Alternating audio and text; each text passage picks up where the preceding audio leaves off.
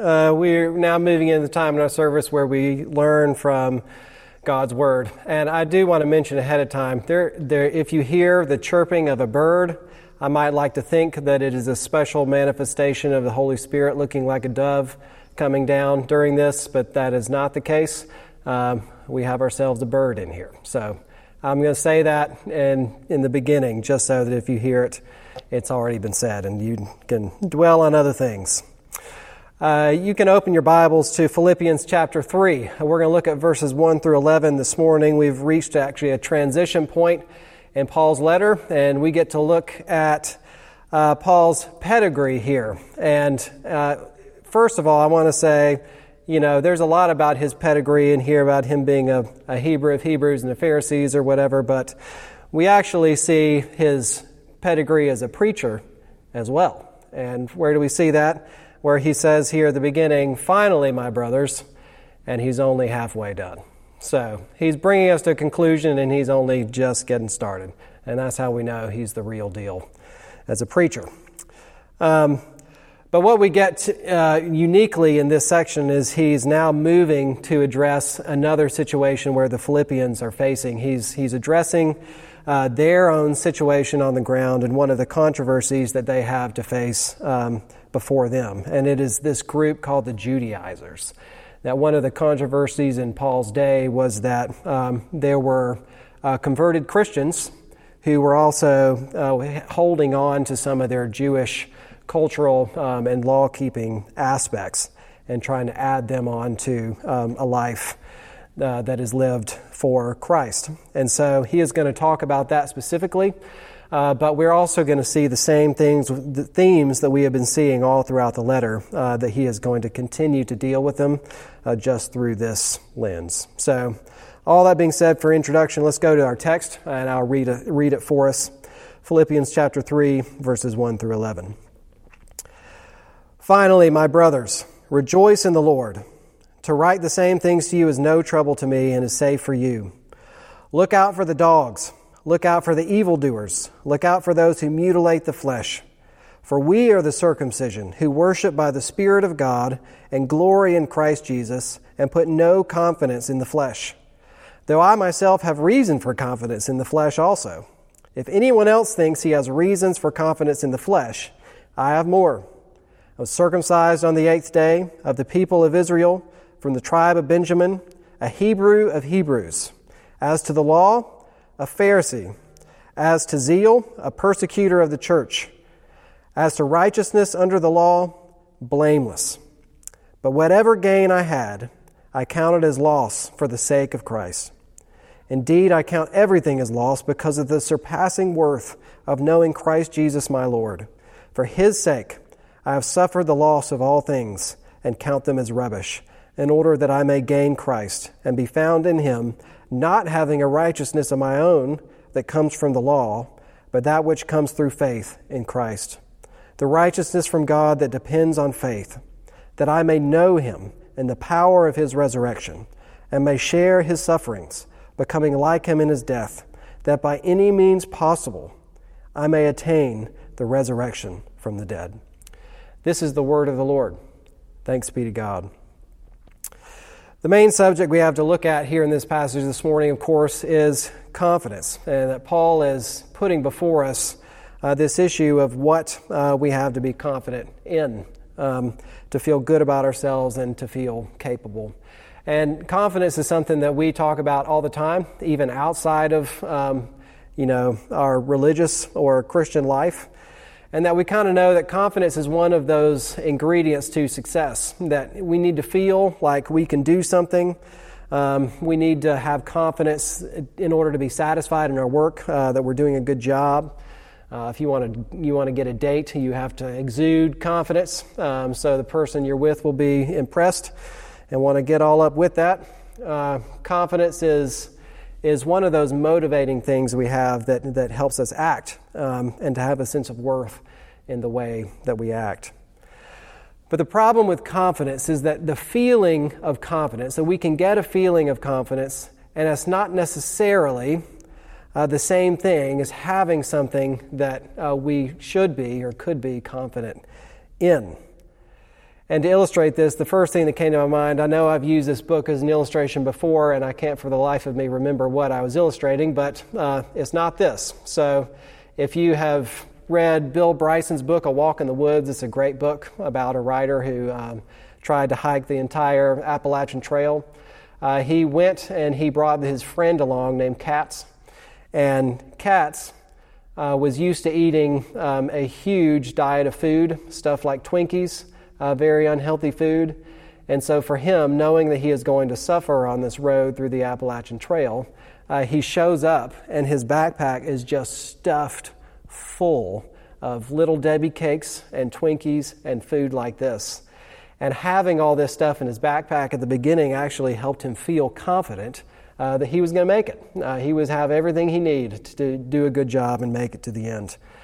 But of course, you can guess it did not take long at all for him to end up down, falling down a hill, swearing and throwing all of his stuff out of his backpack, and for him to realize that the things that had made him feel confident were actually weighing him down and were not helpful at all in the journey that he was on. And this is where we reach this, this struggle in the Christian life. There's a sense in which we know that if we come into the Christian life, then we have confidence in Christ that He has paid for our sins. But yet still, we still have to continue to live. We have to live out the Christian life, and we desperately want things. We want things that we can cling to and we can specifically identify that'll make us feel safe and that we are doing right, that we are committed enough, that we are living out of our salvation in the right way, that we have enough motivation, that our motivation are coming from the right places, and we really yearn to have something to help us feel confident that even living out of God's grace, that we're living right.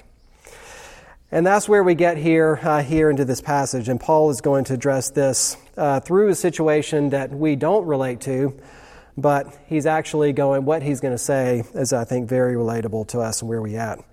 And he essentially is going to give us two ways of living out the Christian life, two ways of applying what Jesus has done, and what implications that should have for our lives. And he's using the language, the one way is of the flesh, and the other way is of the Spirit. And so we'll just look at those two things. The way of the flesh we see here in the first couple verses, and it's not just a hypothetical group. This is a real group in Paul's day, and these are the Judaizers. He says, verse 2, look out for the dogs, look out for the evildoers, those who mutilate the flesh, for we are the circumcision.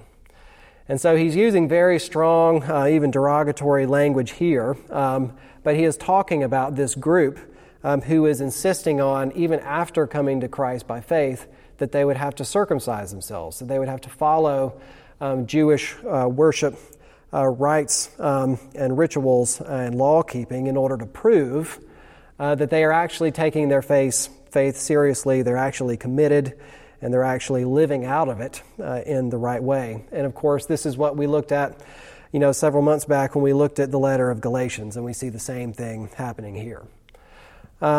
But why would that be appealing? We don't have that same appeal to do those same things, but why would it be appealing to both, cling to Christ by faith and yet continue to live by all of these things, these requirements? And I think what's at stake here has everything to do with confidence, and that if you can do this, that if you pledge faith in Christ but yet have these external signs that you really belong in the people of God, they really give the tangible sense and that feeling that I am really doing something valuable, that is impressive, and that my commitment level is where it should be. And so, in some sense, it gives a feeling of confidence before God, but this is actually one of the more minor concerns of what Paul is actually addressing, even though that's applicable, and that much more so, he is saying all these things in context of a people who has a hard time getting along with each other. And one of the main ways that we see in this controversy and in our own lives is that one of the main ways that we can feel confident about ourselves is not just how we live before God, but more so it is how we live horizontally in front of each other. And that if I can demonstrate that I'm more committed than you are, then my security in this Christian community is going to go up. People are going to think that I'm the real deal, that my life is on the right track, and that being able to, have a leg up on other people helps us feel better about ourselves. And so that's essentially how this controversy was functioning here in the life in Paul's day. And so we have to ask, we don't have a Judaizer controversy here today, at least in our church. So do we have something similar similar ways that we actually struggle with the same thing? And I think if we just notice these things that Paul lists here as he lists off his resume, there are several things that he brings out that we might relate to. One is lineage. He says he's from the tribe of Benjamin, that he was circumcised on the 8th day, that from the very beginning he came from the right place. And, we don't have the same values of tribe and lineage here in our day as there, but we do. And you'll notice socially in conversations, maybe even the things that we say, that, that our name matters. Like, who my daddy is, right? Who the people I'm connected with are, right? Like, you remember what church I came from that was a big, well-known church. The people that I'm connected to and that I'm friends with, right? We wear these things, that our origin, where we come from, even if they're unchosen, that we use them socially to leg up on each other. That because we are associated, we came from this place or this people or have this name, that actually gives us a leg up on each other. And we do this in the church just as much as we do outside of it. We see group identification here. Paul is saying that he is a Pharisee.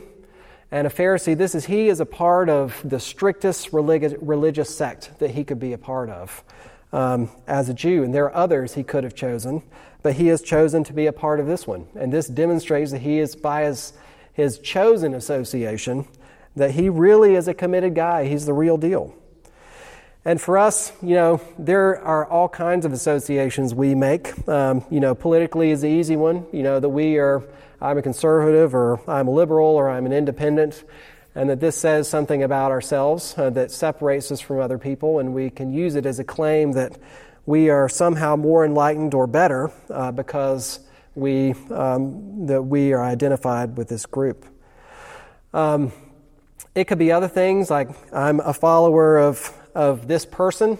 I'm a Tim Kellerite, or I'm a James K. Smithy, or somebody else, that because I've really taken on someone else's ideas and they've become such a part of me that I can actually use them to differentiate myself from other people who are less enlightened. I've read this book or that book, and now my own ideas separate me from other people because I've seen the light. He says, as to zeal, Paul was a persecutor of the church. And that says, we would say that's not a good thing, but if you were a Jew and you think that the name of God is being blasphemed, then Paul is saying, look, it's not just who I am, it's not just who I'm connected with, but I'm actually a really committed person. I took it very seriously. I took it the most seriously anybody else could take it.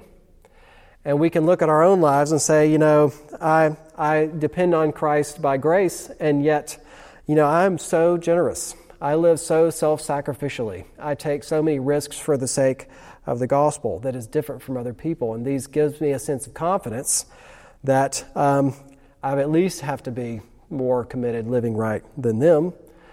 Or we say, I put a very long rant on Facebook the other day about injustice that I see in society. And so if you want to talk about zeal, I've got zeal. It's all over my social media profile.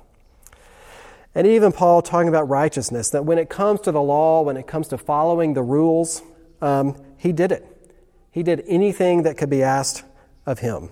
His public life was perfectly consistent. If he were to run for office, nobody would be able to accuse him of being hypocritical or flip-flopping or anything like this. He actually practiced what he preached. He put what he believed into life. And these are things that we can do as well. So there are all kinds of ways. I think that this hits very close to home and relates to any one of us. And we even can, Paul is giving these in examples, but when we get this, that we just desperately want these things to feel confident, particularly before other people, that we are somebody and that we belong, even that we're doing a good job. We could add into this personality or gifts or any other things that would accomplish this same thing. And we'll notice that some of these can be really good things, but the problem is that when they give us confidence in and of themselves, that even some of these, very good things, they actually can have the opposite effect of what we intend, that we draw more lines between each other, that rather than building up a body in unity, that our own need for confidence actually separates us from other people, and the body is torn apart. And so what does Paul have to say about this? He says that if this is what we are depending on for confidence, if this is what makes you feel confident, it essentially is a righteousness of our own making, and it is only on you, and it is worth nothing. It is actually contradictory to what it actually means to live a life as a recipient of grace from Christ. It is both receiving that and then through the back door trying to add on other evidences, other works that we can depend on. And so we try to depend on grace and works all at the same time to feel confident. And what you get is a zombie. It's not totally grace, it's not totally works, and it is certainly monstrous, and it certainly is infectious and divides a community.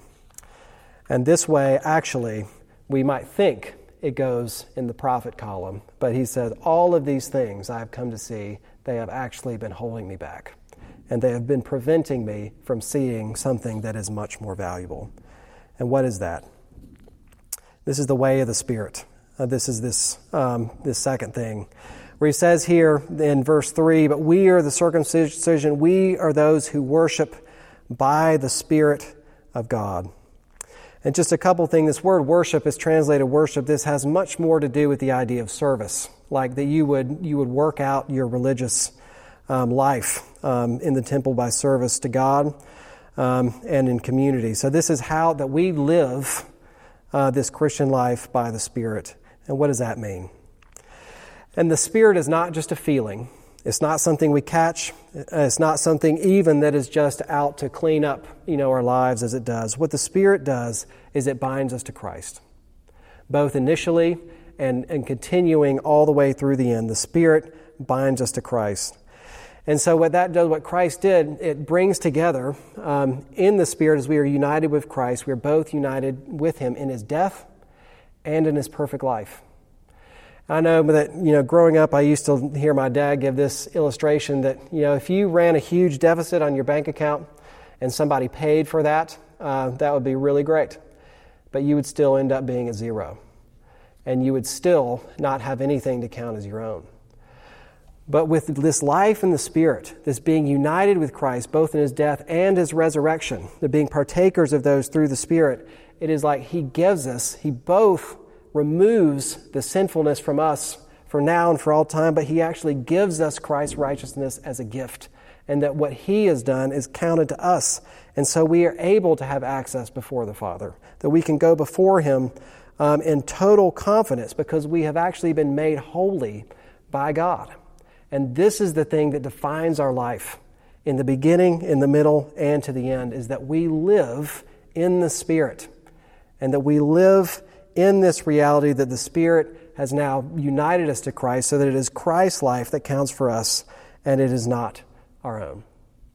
And if that is the case, there is nothing that is more valuable to us than what the Spirit can give. There is no kind of righteousness that we can hope in order to accomplish for ourselves that would ever equal the kind of righteousness that we have been already gifted through the Holy Spirit. And so trying to do so is actually undermining and is preventing us from seeing what we have already been given in Christ. And the joy and the hope of what He has been given. It's a loss. It's holding us back, and it weighs us down. But how does the Spirit work this into our lives? And this is, I think, is really important here at the very end. And there I go, too. I'm signaling to you that we're at the very end and we have more to go. What he says is, Paul says, that I count everything a loss for the sake of knowing that I might know Christ, and that I might know him and the power of resurrection and may share in his sufferings, becoming like him in his death. And so as Paul has been unpacking all the time, that as we are united to him in the Spirit, and we have been given everything by the Spirit by uniting us to Christ, what the Spirit then does in our lives of renewing us and making us new from the inside out is he actually leads us in this process first of death, of losing those things that we used to feel confident in on our own, that pull us away and weigh us down from the value of what Christ has actually given us. He leads us in this death, participating with him in his sufferings, so that as we are made low, and as we are made weak, and as we are led to see of how little value our own righteousness is before God, and how little value it is even with each other, that from that point, it is the gift and the power of Christ that is able to lift us up and to give us everything from the bottom up. This is how this is worked into our lives. As the Spirit brings us low, he helps us see our weaknesses. He helps us to see our dependence upon Jesus. And it is from that low point that we can see the gift we've been given and the power of his resurrection, that he is able to give us what is not our own, but is that which belongs to Christ.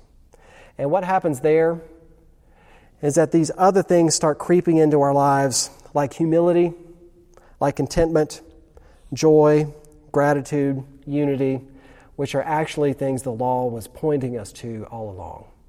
That was never meant to justify. It was to show us the character of God, of what he was about and what he desires. So this is a life that is lived in the Spirit, being united with Christ, participating in this process the Spirit is leading us all in of death, so that we can hope in his resurrection. And what does this mean for us real practically here at the end? On the first part, it helps us to actually embrace Christ's sufferings. And it helps us to ask this question, what are these things that are actually holding us back, that is actually weighing us down, rather than helping us to see what is really valuable? There's a few things we can follow our criticism, and criticism will always lead us to where we look at each other and compare where our sense of confidence is before other people. Who are we critical of? What are the things we're always critical about? We can follow our discouragement, our own with ourselves, others, our own depression and shame. We can follow our frustration and impatience, our own desire that we are the ones that have to make something happen, and our lives are in someone else's lives, not the Spirit in his own way. We can follow our indignation at other people, even when we feel wronged. If our confidence is in us, is in those things, then it will be a life that is full of criticism and discouragement and frustration and indignation at other people. But on the other hand, just as this leads us to embrace the sufferings of Christ, to pay attention to these things, it also sets our eyes on something else, which is the power of his resurrection. That in God's deliverance of us, as we are both associated with his death and with his resurrection, that the Spirit is actually alive and well in our lives. He is working in us. He is creating something new in us that we could never even thought possible. And that he is leading us to know Jesus, to know our Savior who gave everything for us, and that with him we are truly safe. We can truly be satisfied. We can truly enjoy his presence, and we can look forward in hope to what he is going to do and is doing in us.